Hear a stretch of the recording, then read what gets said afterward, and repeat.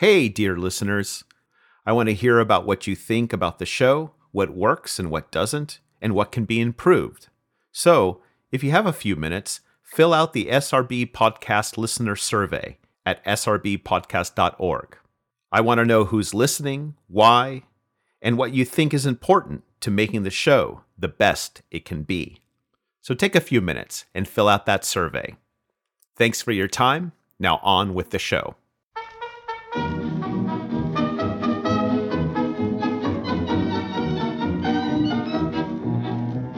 Как-то вечерком с Милой шли вдвоем, а фонарики горели, и при виде их на момент притих, и сердца наши замлели. Hello, and welcome to the SRB Podcast, where in each episode we discuss Eurasian politics, culture, and history. As always, I'm your host, Sean Guillory. The SRB Podcast is sponsored by the Center for Russian, East European, and Eurasian Studies at the University of Pittsburgh, and members of the SRB Table of Ranks, who give monthly contributions from anywhere between $5 to $25. If you'd like to support this podcast, go to my Patreon page at patreon.com/Sean'sRussiaBlog, or to the podcast website, srbpodcast.org, and hit that Patreon button and join the Table of Ranks. This week's podcast, Underground Entrepreneurs in the Soviet Union, is the fourth in Reese's Spring series, Socialism, Past, Present, and Future. In this series, we've been exploring the experience of really existing socialism, grassroots socialist and communist movements, socialist-inspired economic development and state building, and visions of the socialist future from a global perspective. Shortages, bottlenecks, and over-centralization in the Soviet economy made the distribution of goods uneven, limited, and, to some extent, non-existent. But it would be a mistake to see the Soviet economy as only a planned top-down system. Interwoven within it were shadow economies with illegal schemes that the innovative and corrupt exploited. What do these shadow economies say about Soviet everyday life, informal networks, and corruption? And how did their proliferation reflect and shape the realities of Soviet socialism? I talked to James Heitzen about the culture, practices, and mores of underground entrepreneurs in the Soviet Union from the 1960s to the 1980s. James Heitzen is a professor of modern Russian history and director of the Holly Bush Institute at Rowan University. He's the author of two books, Inventing a Soviet Countryside, State Power and the Transformation of Rural Russia, from 1917 to 1929, and The Art of the Bribe, Corruption Under Stalin, 1943 to 1953. His new project is a social history of underground entrepreneurs and black markets in the Soviet 1950s to the 1980s. Here's James Heitzen.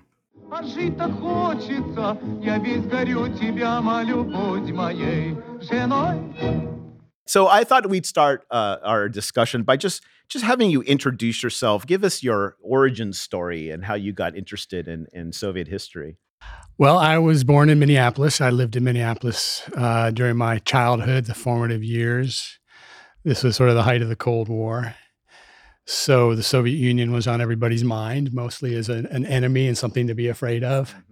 I was born the year of the Cuban Missile Crisis. And I decided to I went to a big public school in Minneapolis, and I decided to go to a small private college out in Connecticut called Trinity College in Hartford. And I was really lucky that at that college, there were some fantastic teachers of Russian history and Russian language, Sam Kassow and Jay West and some others.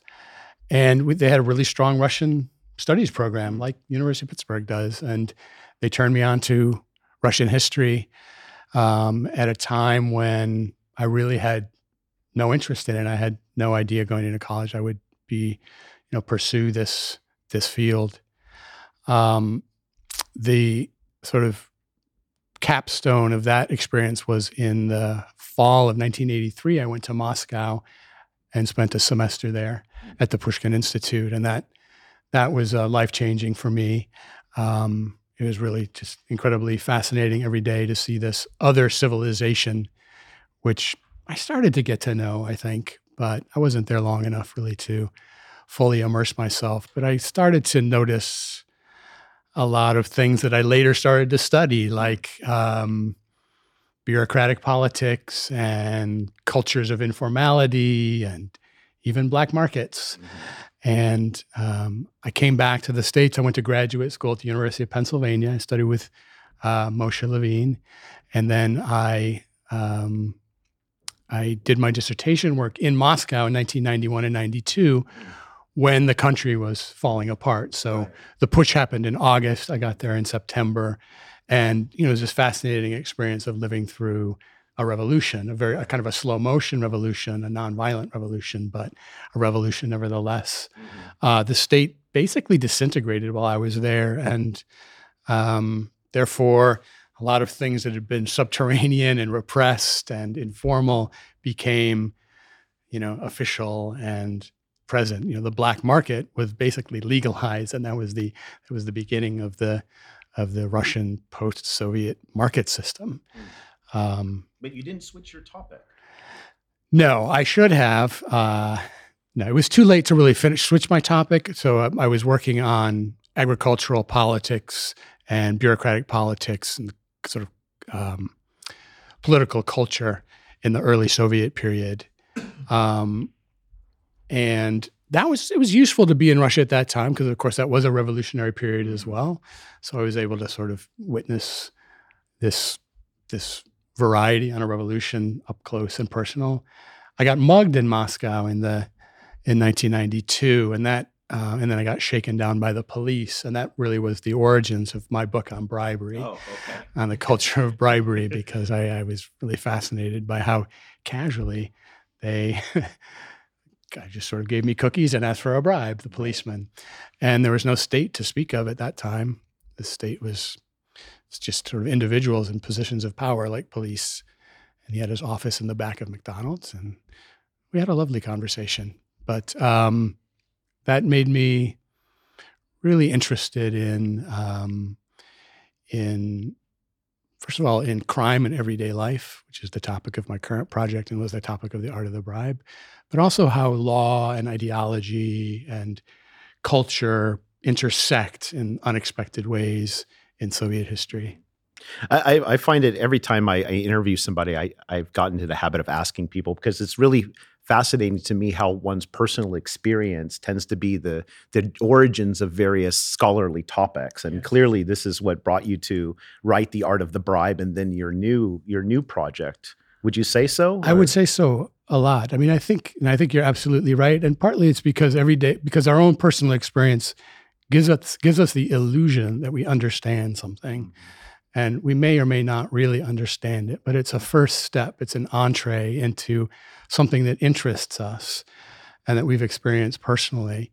And then hopefully with reading and with archival work, you will shade and fill out your own personal perceptions and take a more so-called objective position and be able to take an academic approach and explain whatever particular phenomenon interested you. But it definitely is the case definitely was the case for me. Now, what's really surprises me about your new project is which is on the Soviet second economy or the black market, however you want to term it. But what surprises me is how little that has been done on it since the 1990s. I think your study might be the first kind of sustained study, a deep study of the practices of it. Why do you think it's gotten so little interest? Yeah, I think that there are a few reasons. One is that the approaches in the 1970s and 1980s by Western scholars towards the Soviet black market were not really, they weren't all that fascinating really in their conclusions for humanists. So the economists wanted to study, they wanted to quantify the Soviet black market. They wanted to quantify what Gregory Grossman called the second economy. He was the leading specialist in the Soviet underground economy. He called it the second economy. I call it the shadow economy. The Soviet vernacular is the left economy. But what he wanted to do was he was working for he was getting funding from government agencies that were curious about what is the Soviet economy really. How can we quantify how much economic activity is illegal, is underground? And it was very hard to do. He was brilliant. He did a fantastic job. He had a whole team that he brought together from Duke and Berkeley, and it was quite substantive. It was as very a portion substantive. of the economy. They estimated something like 15% of GNP was underground, but it's based on the statistics. Obviously, weren't published. The Soviet Union didn't even have a word for the black market, so they didn't even have a word for corruption. The word korupcja was only applied to bourgeois societies. Soviet Union didn't have korupcja. That's a bourgeois phenomenon. They used the word mostly hishenia, which means theft of state property, so embezzlement, or spekulacja, which means reselling, buying things and selling them for a profit. They didn't even really have a word for selling for a profit. They used the term spekulacja, which is a term to describe a crime. So the word second economy, shadow economy, these weren't used. The word shadow economy was only used in the time of perestroika, in the mid to late 80s, to describe this phenomenon. So it's this huge phenomenon that doesn't have language to describe it. But they were aware of it. I mean, they were worried about it. They're aware of it. Yes, that's right. They're aware of it and they're worried about it. And they take increasingly desperate steps to stem it. For example, introducing the death penalty for the most egregious cases of theft of state property and bribery in 1961 and 1962. A sign of desperation, really not a sign of strength. How do you understand entrepreneur and entrepreneurship? Yeah.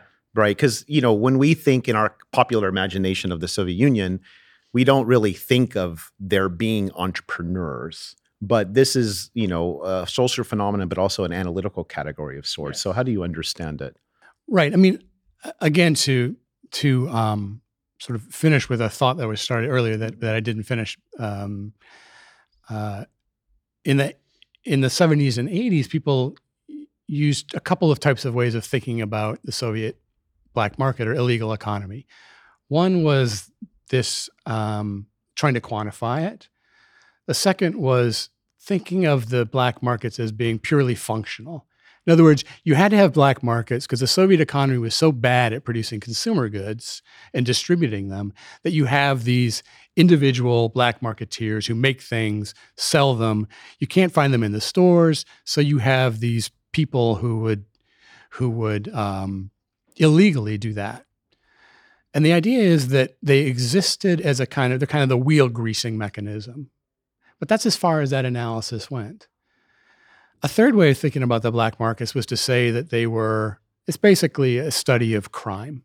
So you have these immoral people who are criminals, and the Soviet Union is sort of a criminal society, and they're just a representation of the criminal nature of the Soviet Union, that even just selling a scarf or something outside of the metro, that's a crime. This is terrible.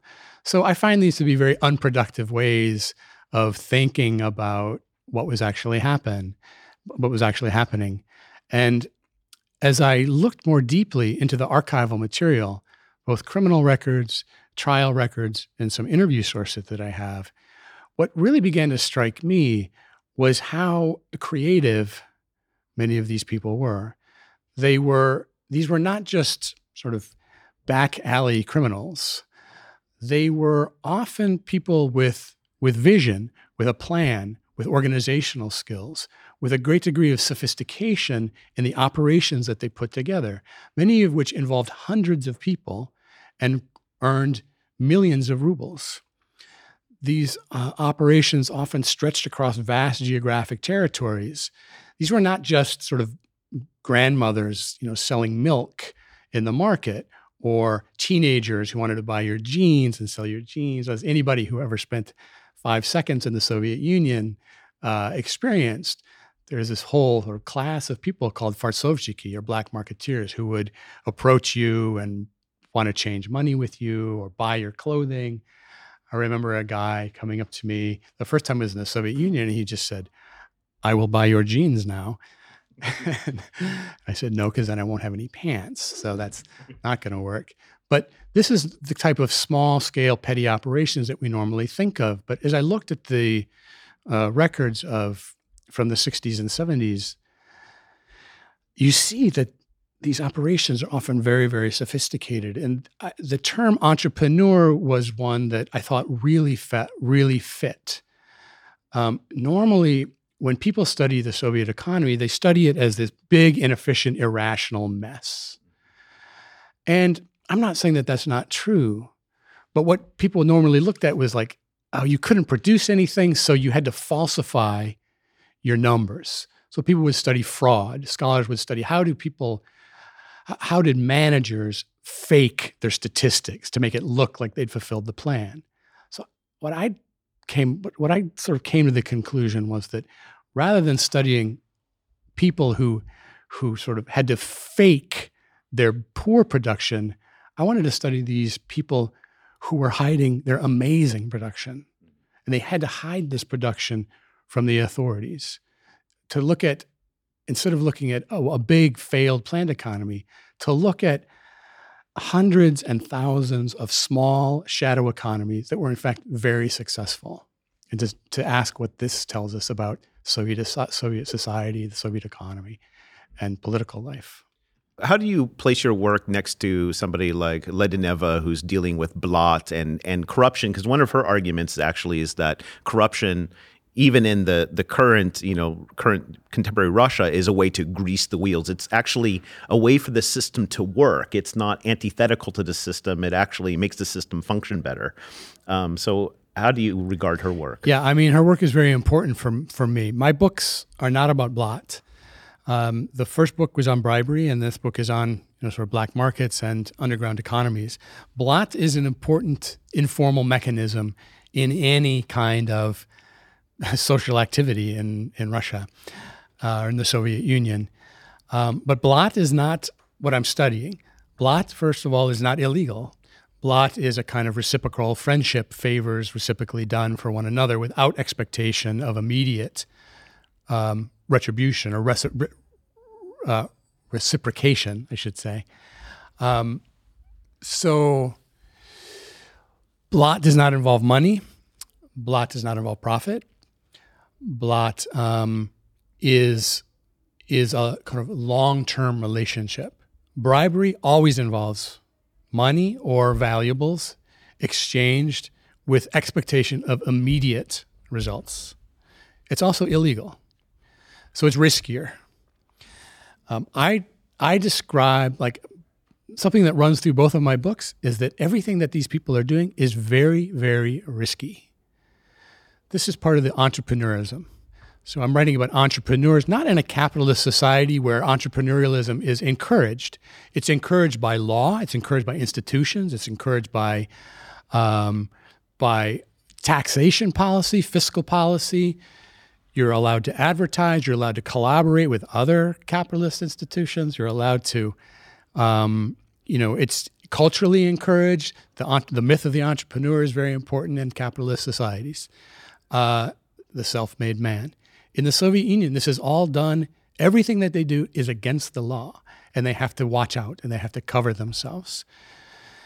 So that's not Blat, but Blat is really important.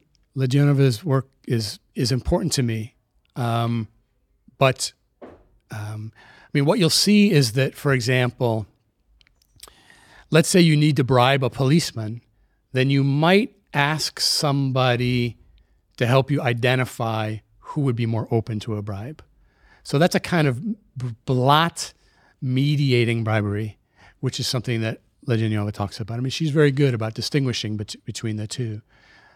Now, what is the relationship then between this shadow economy and the Soviet economy in general? Because you're not looking at it as a form of resistance. You're not looking at it as it's not something that's completely even separate from the regular economy. In fact, it's highly reliant on the bureaucrats, the supply chains, et cetera, et cetera. So how do you understand their relationship?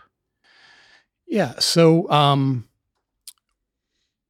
usually we think of black markets as being separate from and outside of the regular command economy, the planned economy, the so-called official economy, which of course is a sort of problematic term, but it's the best term that we have at the moment. So if you think about I know that in my experience, when I was in the Soviet Union, I thought of black markets as being as existing outside of the plan, right? So that you've got a planned economy, and then you have these little peripheral agents who float around outside, who are working outside the law, outside the official structures. What I found from studying the biggest schemes in Soviet history is that these schemes typically were woven inside the structures, the mechanisms of the command economy. So they often they were producing goods in the same factories as the legally produced stuff, but they were producing it illegally. They were using the retail chain. They were putting their goods straight into the official retail chain. They were getting their raw materials from the official suppliers.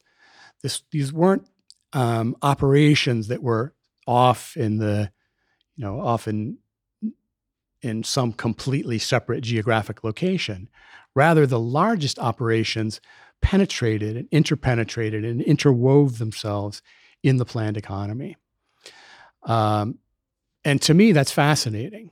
And it's pretty brilliant as well.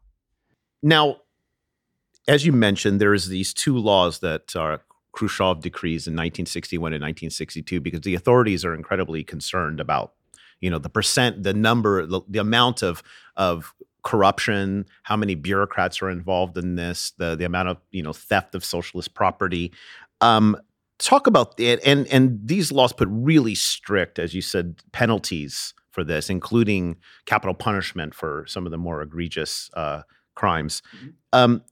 What is the significance of these laws? What did they say to you? You said a bit about them being a kind of desperation. Mm-hmm. So talk about that a bit more. Yeah, I was really surprised when I came across these laws. So in April of 1961, just to contextualize the time period, in April of 1961, Yuri Gagarin goes into space. And it's regarded as probably the second greatest achievement in Soviet history after the defeat of the Nazis. It's a time of enormous optimism, an optimism about Soviet achievements in space and technological achievement. Less than 1 month later, a law is introduced, an ukaz, which declares that theft of state property in particularly large amounts, and that's what lies at the heart of the shadow economy, theft of state property, is to be punishable by death. Also, a separate decree states that speculation in foreign currency, and then is to be punishable by death in its most egregious forms. And then the third is about bribery, and that's in February of 1962. So between April 1961 and when Khrushchev is ousted in the fall of 1964, 300 people are sentenced to death for these nonviolent crimes. It's really stunning that these are happening at the same time. Gagarin in space and these crimes. So Gagarin is the head of the May Day parade on May 1st. He goes through Red Square, and the generals are there, and they make speeches about the imminent triumph of communism. 3 days later, you have these seemingly incongruous laws punishing people for property crimes. The laws cause a lot of consternation among foreign socialists and communists who were really dismayed and couldn't understand what was happening. the way that Khrushchev explained it, and I think that this is how he was thinking, was that the Soviet Union had laid the foundations for communism, and the Soviet Union was getting closer. He says in 10 or 20 years, we will achieve full communism. And he said this is a temporary measure to wipe out these bumps in the road. The Soviet people demand it. But in fact, this is a positive step because we're so close that if we can just get rid of these few last bad apples, we'll get closer. So I think it's two sides of the same coin. Yeah. No, but that's something else you point out, and that is this interesting paradox of Soviet consumerism, and the sense that at the same time Khrushchev is basing the good life, the Soviet good life, on putting more consumer products in the economy for people to consume. I think historians are looking at this now, travel, stuff like this, that's really creating the benefits of the system. Mm-hmm. But at the heart, you say there's a paradox. So what is the paradox that's related to this second economy? I mean, the paradox is, as you said, Khrushchev declares by the late 50s that the success of socialism should be measured in part by how well people live. And he's not just talking about sort of the bare essentials. He's talking about the ability to have appliances, refrigerators, televisions, radios, but also nice clothing. It's a correlation with the 50s and 60s in the Western world as well. Exactly. And consumption, as we know from the kitchen debate, is a Cold War issue, right? Who can consume more and better? Mm-hmm. This matters. So the paradox is that it's the government that's pushing it. It's the government that is telling people that to want stylish clothes, quality clothing, quality household items, rugs, furniture, that is something that a socialist should demand. A socialist person, a citizen of the Soviet Union, should demand consumer goods that make sense. Yet the system could not fulfill this demand. And it's the shadow economy that fills that gap. Does the shadow economy, can you evaluate its successes in filling that gap? I guess the question then is given the ideological push and creating this social contract for us with citizens of the Soviet Union, does the shadow economy actually help facilitate that goal? Is it even possible to even determine that? I mean, I would say that that's very hard to say. Yeah. It's hard to say to what degree the shadow economy can satisfy that gap. I would say it's never satisfied. But I would say that it does what it can to meet this demand. So the demand never stops. Right. Or the demand is unending. So I would say almost everything that the shadow economy can produce, people are buying. Mm-hmm. People are trying to acquire. Did you get, in looking at the archival record, did you get any sense that the authorities who are, of course, given the laws, cognizant of this shadow economy, is there any effort within the apparatus to kind of perhaps make a certain peace with it? Or do they only see it as antithetical to the system? That's a good question. I'd say it's some of both. James Millar wrote this classic article, The Little Deal, in the mid-'80s after he had been in the Soviet Union. And again, based on his experience, I would say, as we mentioned earlier, he noticed that, and everybody who went to the Soviet Union noticed this, that the black marketeers would come up to you in front of the police and the police would do nothing. There was certainly a sense that, and Millar argues this in his article, that the government had somehow come to a kind of arrangement with the population that we're not going to prosecute these small scale economic crimes because that's one way in which goods are distributed around. Now, that's something that's impossible to prove. What does that mean? An authoritarian state makes a deal with society. What does that mean? how does that really look? On the other hand, they're still arresting people by the hundreds of thousands for speculation and theft of state property. So it's not a sort of, let the illicit producers do whatever they want to do. That doesn't happen. So I think that there's an understanding that that a lot of services are not going to be provided by the state. And there's a million Soviet jokes about the inability of the state to provide services, and jokes about plumbers and electricians and 10-year waiting lists and so on. Certainly when I was there in the 80s and you try to flag down a cab, everybody would stop to offer you, a ride for a few rubles, and they'd stop right in front of the police, and they never did anything. Ambulances would stop them, or getting a ride from an ambulance or from a dump truck. And it was illegal, but nobody was going to prosecute that unless you got on the wrong side of the wrong person.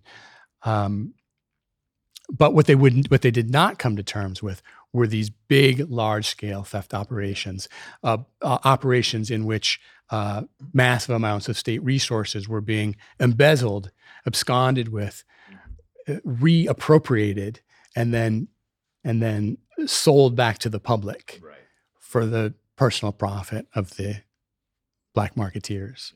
Before I ask you about one of these big cases, the elite, though, is surely taking advantage of this as well. I mean, do their consumption habits, are they also reliant on this system, or the system of the shadow economy, or does their privilege give them access where they can go through official channels?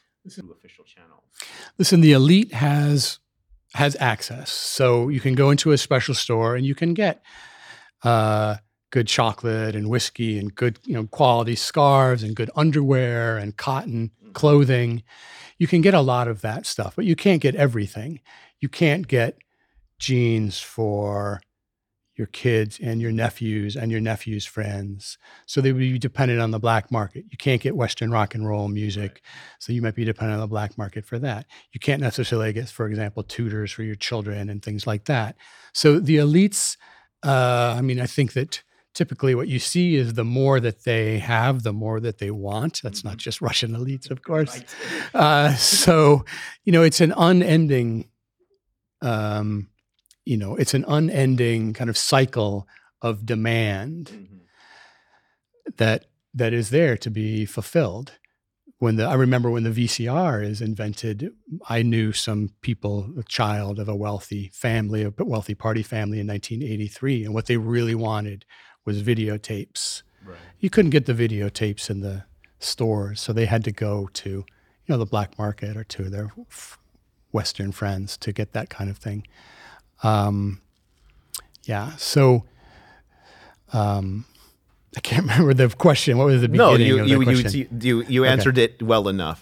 So let's move to one of these big cases that you talk about in depth and describe the operation itself, and that is the Kyrgyz affair. There's a massive operation of buying and selling and producing goods, distributing goods, and it's textiles, right? Yes. And then the prosecution of it. So the Kyrgyz affair is one of the very largest of the Soviet shadow economy operations in all of Soviet history. It's certainly the biggest in the 50s and the 1950s and 1960s. It's centered in two factories in Frunze, the capital of the Kyrgyz Republic, which is now known as Bishkek. And it began with a Romanian Jewish migrant from Romania who came to the Soviet Union in 1940 or 1941, fleeing the Nazis. And he looked around Frunze for years looking for work, but he was sort of on the margins of Soviet society. But finally he got a job in a warehouse, finally he got a job in a workshop, a textile workshop in Frunze.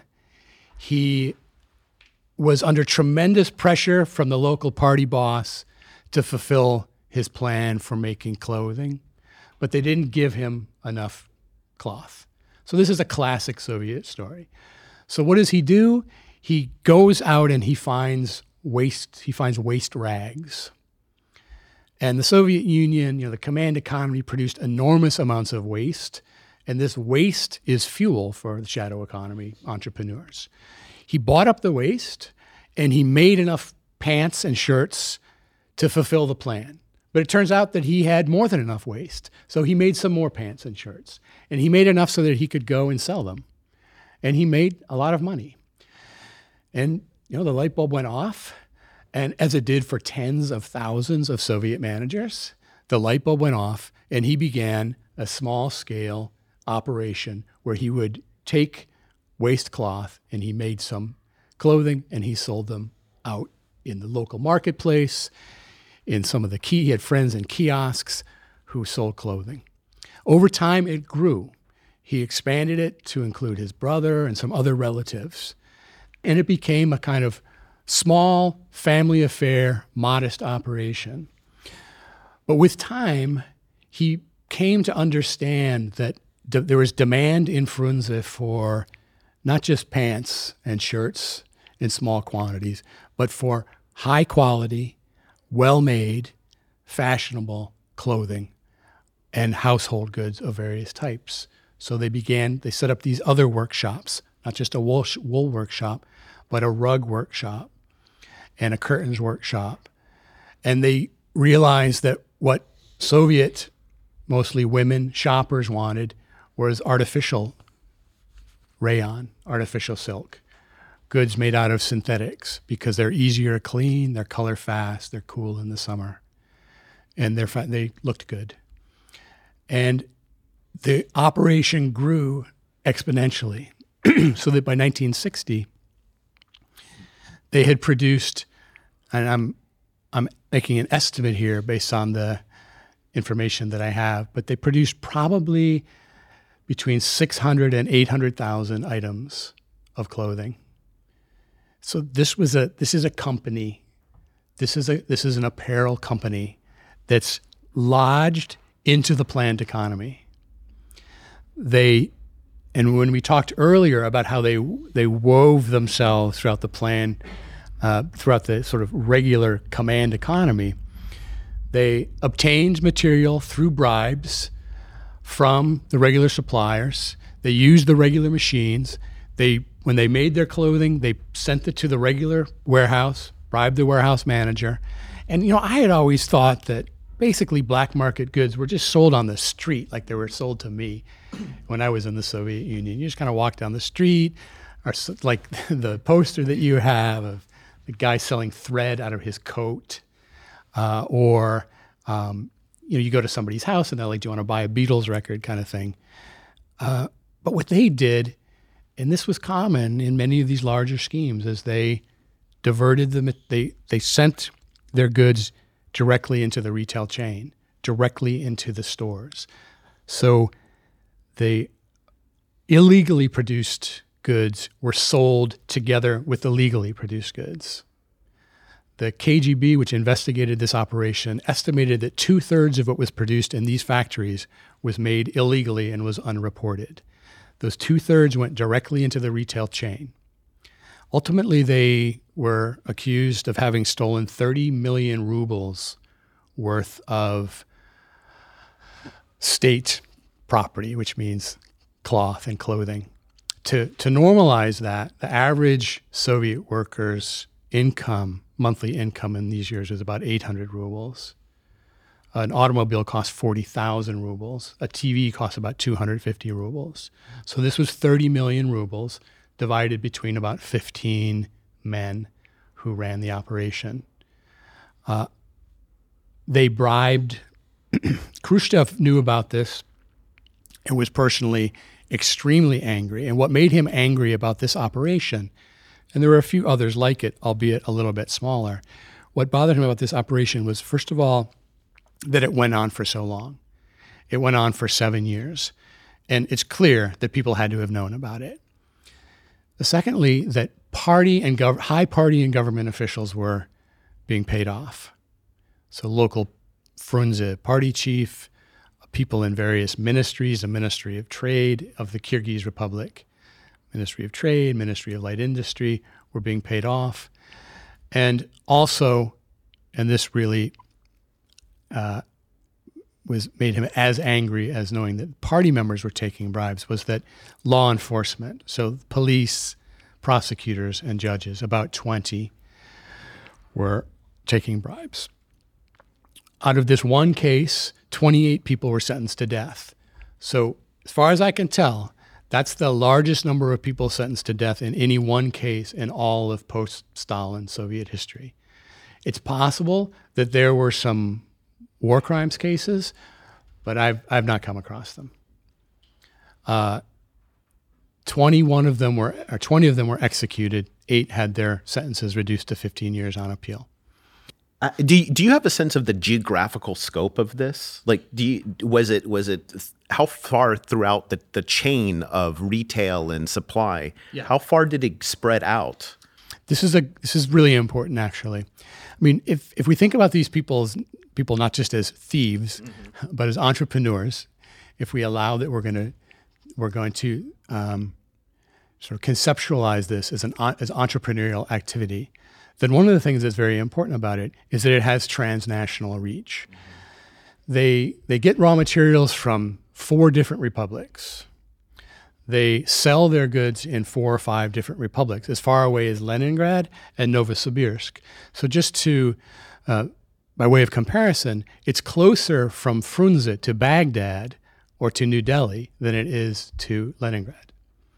It's about 70 hours by truck to Leningrad. And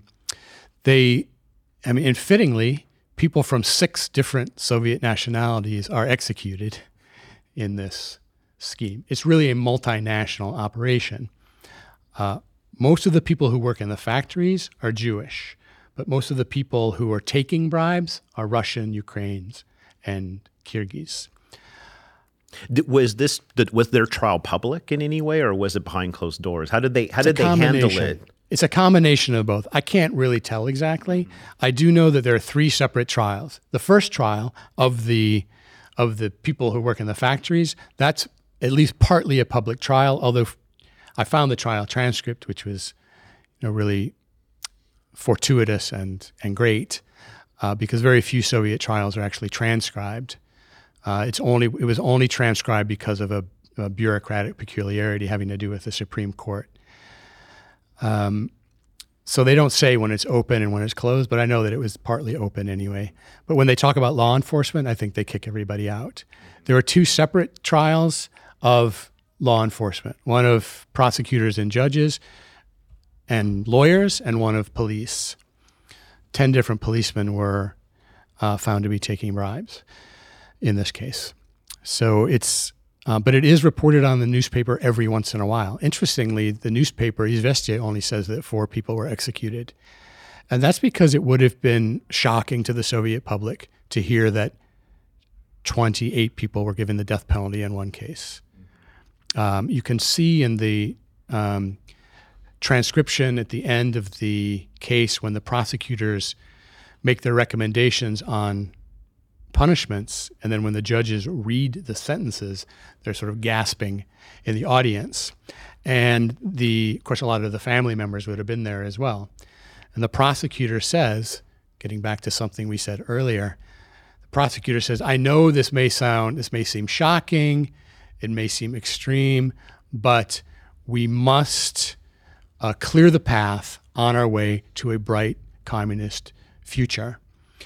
And this was, I think, first of all, the official line.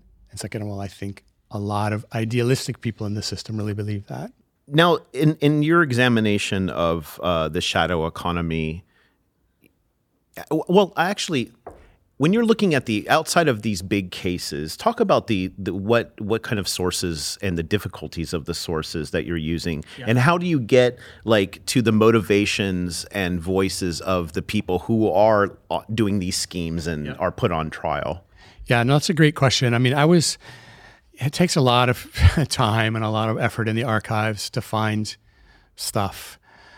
The crime was a taboo topic in the Soviet Union. It doesn't mean it wasn't talked about, but typically you would say that in the press, they would talk about, basically it's a bad apple interpretation, right? There's a few people in whom the remnants of capitalist mentality remain. Most of the population are good Soviet citizens who have fully embraced the socialist worldview and socialist morality and so on.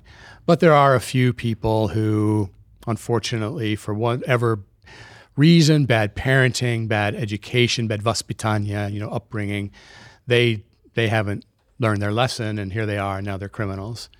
So that's basically the level of the Soviet, press. It's not helpful.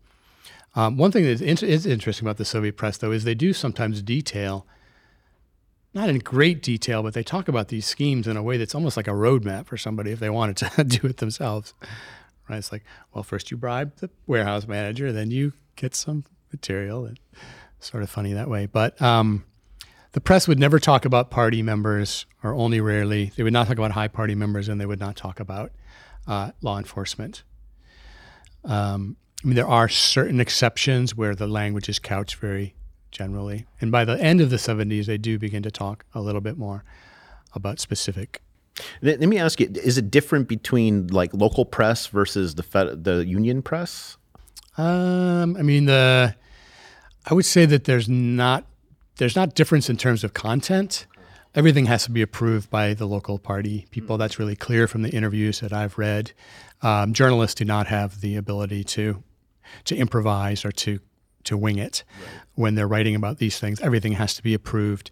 I think that in the local press, for example, in the Ukrainian press or in the Kyrgyz press, you have more colorful language. You have more sort of flamboyant descriptions of the criminals as being vermin or snakes or something like that. So the press is not particularly helpful, although they will name names, and then sometimes you can go to the archives and look up these people. The two types of sources that have been the most useful for me in this are the law enforcement sources. So that's the economic police, the prosecutor, the procuracy, or the Procuratura, the procuracy's office, and the Supreme Court, each of which both studied individual cases and they studied the larger phenomenon. What was really excellent for this Kyrgyz affair is the trial transcripts in which people do describe their motives. I mean, these aren't Stalinist trials. They have lawyers, so they can defend themselves. They can deny things. They can talk about why they did things. They can talk about relationships and motivations in a way that you don't see. For example, when I worked on bribery trials in the Stalin period, you don't have that kind of language typically. And then you have letters of appeal. So letters of appeal are both written by the prisoners themselves, by their families, and by their lawyers. And they will also talk about motivations. They'll try to give exculpatory evidence, and they will just basically give you the perspective of the criminals themselves, which is very rare to find in Soviet archival material. You often only find it in fictionalized accounts. So I was really lucky to find all of that. The other thing I have are some interviews with people that were done, with emigres to the United States that were done in the 70s, people with firsthand accounts, a firsthand experience with shadow economy. That includes journalists, prosecutors, and police, and then perpetrators themselves. I mean, so they're, this enormous amount of money that they're kind of hauling in, these entrepreneurs that are doing these schemes. What are they doing with the money? Do you have any sense of how the money is being used? Yes. So there's two things that you can do with a lot of cash in the Soviet Union in these years.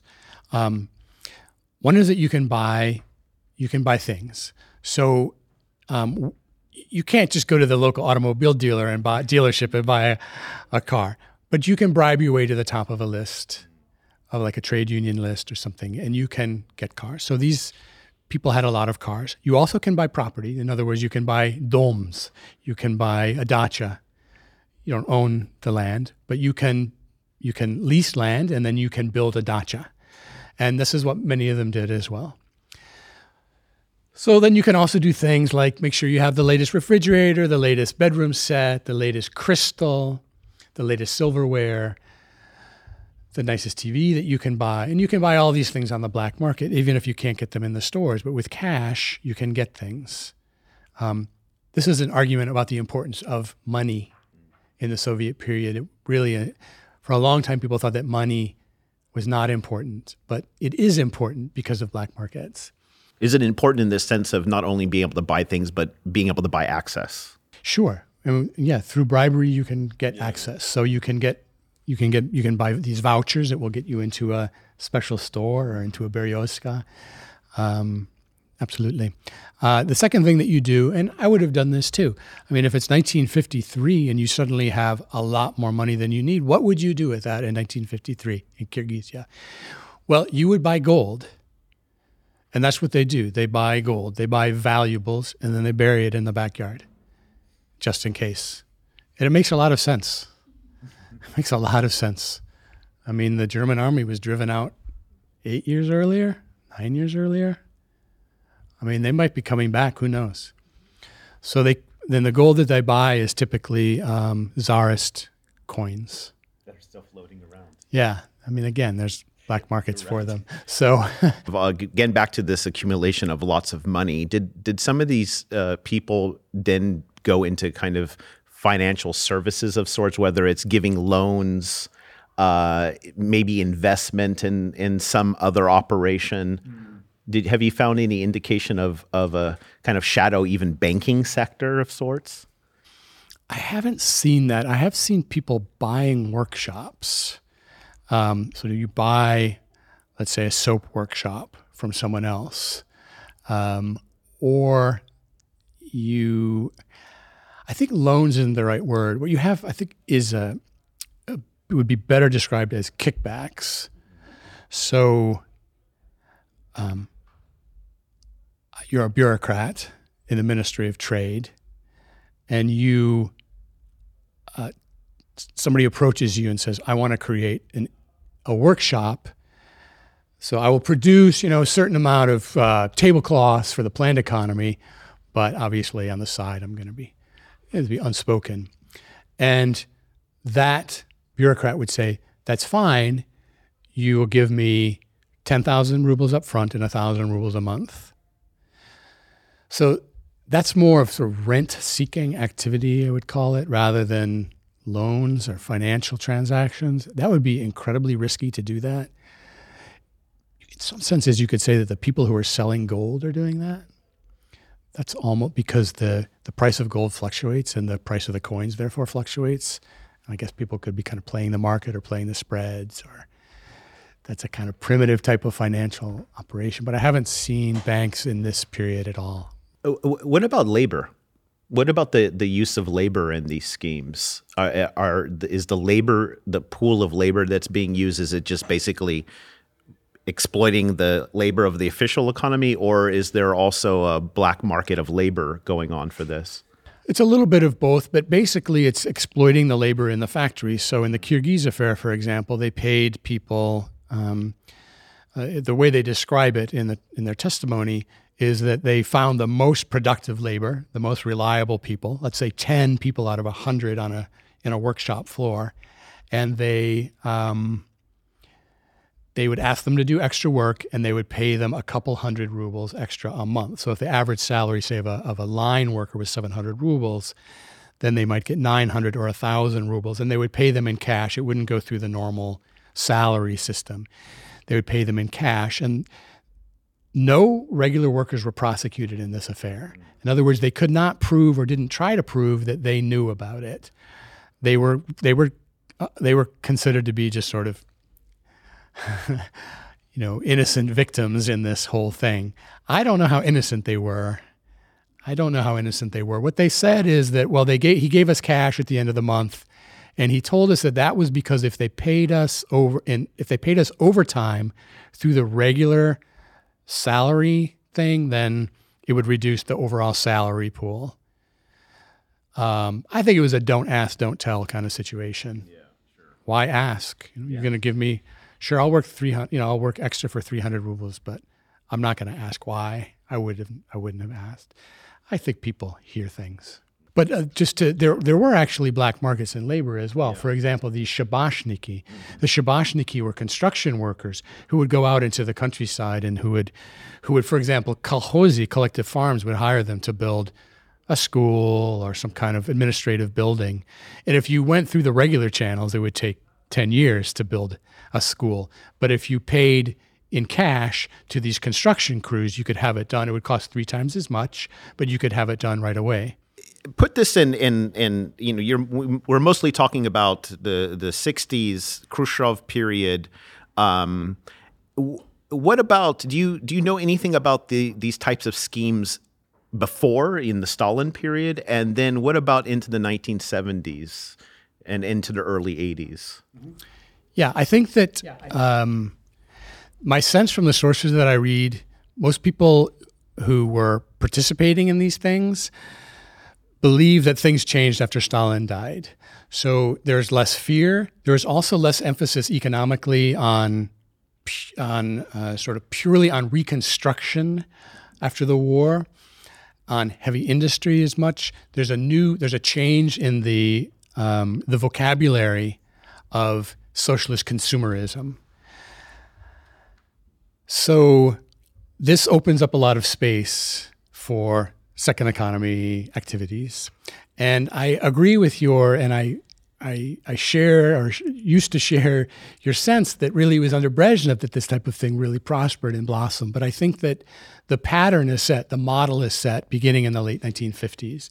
And of course, there's been shadow economy in the Soviet Union since day one, since October 1917. Once you start outlawing markets, then of course there will be, once you start outlawing any market for anything, drugs in the United States, guns, illegal labor, right, which is probably the biggest black market in the United States, is the labor market, then you will have black markets. But the ability and the reach of the people grows after, I would say, beginning in the late 1950s. And it's hard to quantify, it's hard to demonstrate exactly, but this is what the law enforcement sources are saying as well.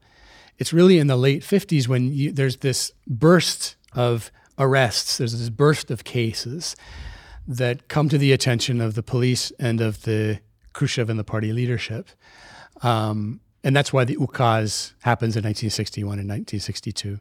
To me, this is really significant. To me, that is a sign that something big has changed to mandate the death penalty for crimes that, after all, they weren't unheard of, but they were much larger and seemed much more threatening. They're also bringing in more party members and law enforcement, it seems, which are two things that horrified Khrushchev. And then in terms of later, I mean, my research to this point has been focused mostly on the 60s and the 60s, really. But judging by the interviews that I've read, the model is set. The model is set. Interwoven production, distribution, retail. These are the most profitable schemes. Consumer goods and food. That's the other thing. Household items. So people making soap, people making hand towels, people selling Georgian wine and fruit. And there's a lot of geographical variation as well. This is also the time when they start talking about drug addiction in the Russian Republic, and Kyrgyzia is one of the major opium-producing regions. But that continues through the 70s as well. So I think that what you see in the 70s is more toleration for the small stuff.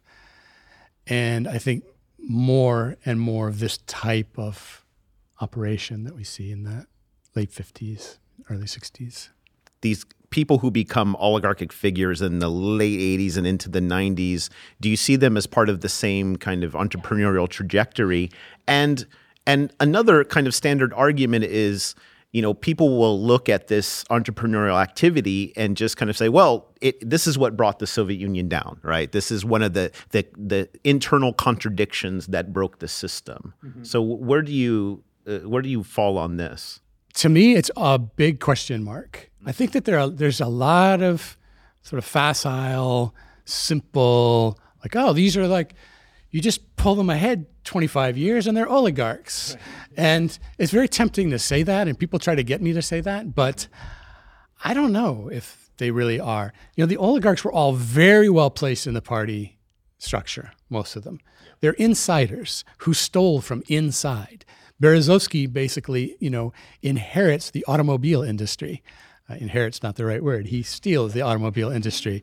But he was really well placed to do that.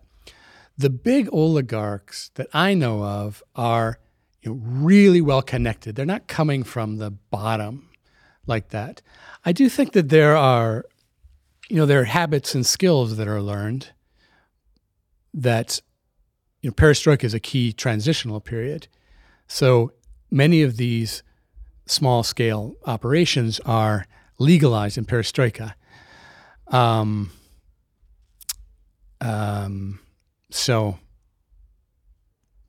I remember going to like restaurants that had been underground restaurants and then they were legal, I mean, basically Gorbachev legalizes a lot of the black market and then Yeltsin legalizes all of the black market. But that doesn't mean that, I don't know.